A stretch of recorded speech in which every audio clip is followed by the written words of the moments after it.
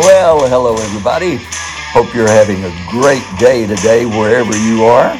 I'm Ronnie Jordan and welcome to the Stories I'll Tell. And today's story is maybe you'll find a little humorous. I hope you do. Here in the great state of Texas, we rarely get snow, and certainly not enough usually to go skiing or anything like that. But the older I get, the more I realize that I should have started some things a bit earlier. Now, a few years ago, my wife and I were invited to visit some longtime friends up in far northern Idaho. They wanted us to experience snow.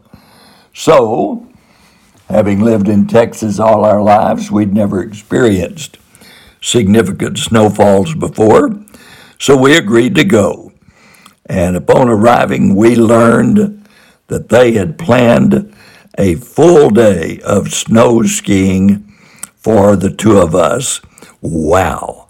Skiing? Well, the wife and I, for whatever reason, had never even attempted it. But both of us agreed we were ready. So I gave my phone to our hostess, who was unable to ski for some health reasons at the time, and I told her to take as many pictures as she wanted, record hundreds of them, I said, because I want to record this historic event. Now, I'm not going to go into all the details, but a photo is worth 1,000 words. And that roll of pictures, that file of pictures, tells my story pretty well. First of all, I had to borrow a ski suit, and the only one they had that would fit me was bright purple. And I'm going to tell you that bright purple ski suit jumps out at you in every picture, even when taken about a quarter of a mile away. And in every picture, and I mean every picture, I am face down in the snow.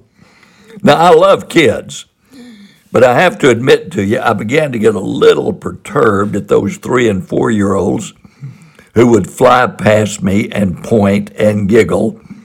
And one of them even said, "Oh my goodness, look, Barney the dinosaur is down again." Oh, they all got a big laugh out of that. Well, there's nothing funny about a grown man gasping for breath, lying face down in the snow with skis stuck in the air in opposite directions. Now, we did decide to take some lessons. And according to the instructor, I'm the only student he has ever had who managed to bowl over every other member of the class. In fact, at one point, he told me to sit down and that he would be with me in a moment. So I squatted down in the snow and felt like a child who'd been misbehaving and being corrected by standing in the corner, but I sat there for a good little while I watched him teach the other students, both young and old, how to ski. And the more I watched, I thought, I can do that. So with his back to me, I got up and took both of those sticks that you have, and I pushed off. And folks, I'm not proud of this, but I started heading straight for his back, and I couldn't stop. I didn't know how to stop, and I ran into him. He was totally unexpecting me, and I knocked him flat on the ground. Well, he wasn't too happy with me, of course, but in a little while he worked with me. It never got any better. But the next day, however, was snowmobiling day. And having never driven a motorcycle or a jet ski, I had made up my mind that I wasn't even going to try it. But after a few encouraging words from our host, I decided to go for it. And go for it I did. Oh, let me tell you without any doubt, I loved it. It was one of the easiest things I'd ever done. Oh, the power of that snow ski. Oh, the exhilaration. The wind blowing under my hairpiece. I might as well be honest about it.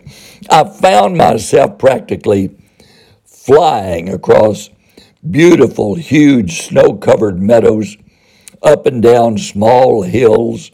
Became an absolute joyride. I couldn't believe that I'd never experienced anything like this before. Well, I didn't go too far, and later that morning, someone got the idea to tie a small children's sled behind the snowmobile. An adult would climb into the sled, put a child in his lap, and the driver would take the two of them on a slow ride around the countryside. Oh, it was just beautiful. It looked like something out of a Currier and Ives painting, to be honest with you. Well, one of the young men asked me if I would consider pulling him around in the sled. Now, here's a teenager, and realizing that I wasn't too experienced after only a couple of small rides on or drives on the snowmobile, I suggested he get one of the older adults to do it who was more experienced. No, he said. Ronnie, I want a wild and woolly ride, and I know you can give it to me. I saw you earlier. Well, that was all it took. He climbed into the sled. I climbed into the snowmobile, and we were off. Oh, I heard him back behind me, laughing and hollering and having the time of his life at the end of that long rope as he sat on that tiny little plastic sled. And I would make sharp turns, and he would come sliding up alongside of me. Oh, we were having the time of our life.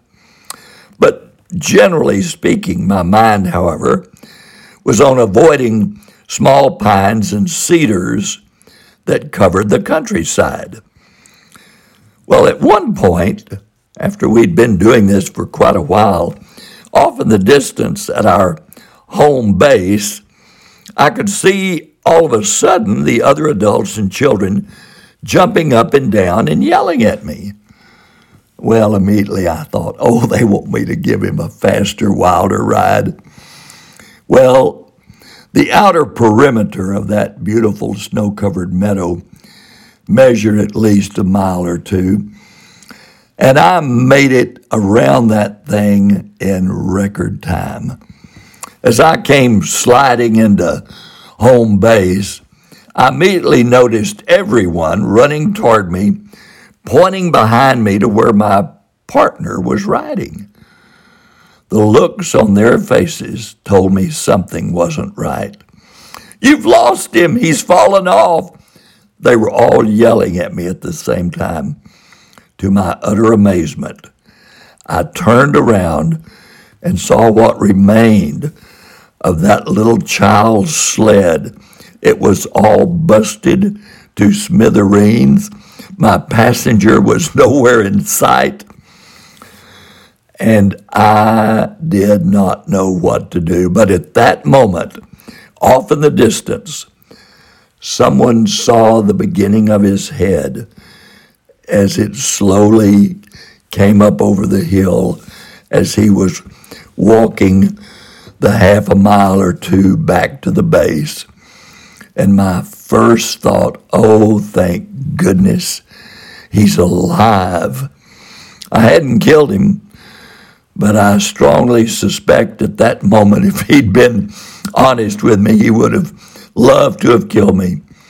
Well, my mama used to say something about the importance of always looking ahead, but that you needed to look back occasionally to see where you've been. Gosh, I wish I'd done it that day. So today, Why don't you learn from my mistakes? Why don't you try something new? But for Pete's sake, look back occasionally to see what kind of a mess you might be making. Well, that wraps up our little podcast for today. I hope you enjoyed that true story. That little young man is nearly grown now, and he never fails to mention about the day that I nearly killed him. Well, I've got about 20 followers on my podcast. I hope you'll follow me. I hope you'll punch the follow button and join the others who've decided to do that. We only have 20 so far, so we need a lot more than that, I would think. But anyway, I've enjoyed this today very much, as I always do. I'm 80 years old, and doing a podcast at my age, most folks my age say, "You do what?" But anyway, it's a lot of fun, and I enjoy telling these stories. I've got hundreds more to tell you, so join us every few days. We'll do another one. Until then, remember what I always close with. Remember, yesterday is history. Tomorrow is a mystery. Today is a gift. That's why it's called the present. Have a good day, everybody.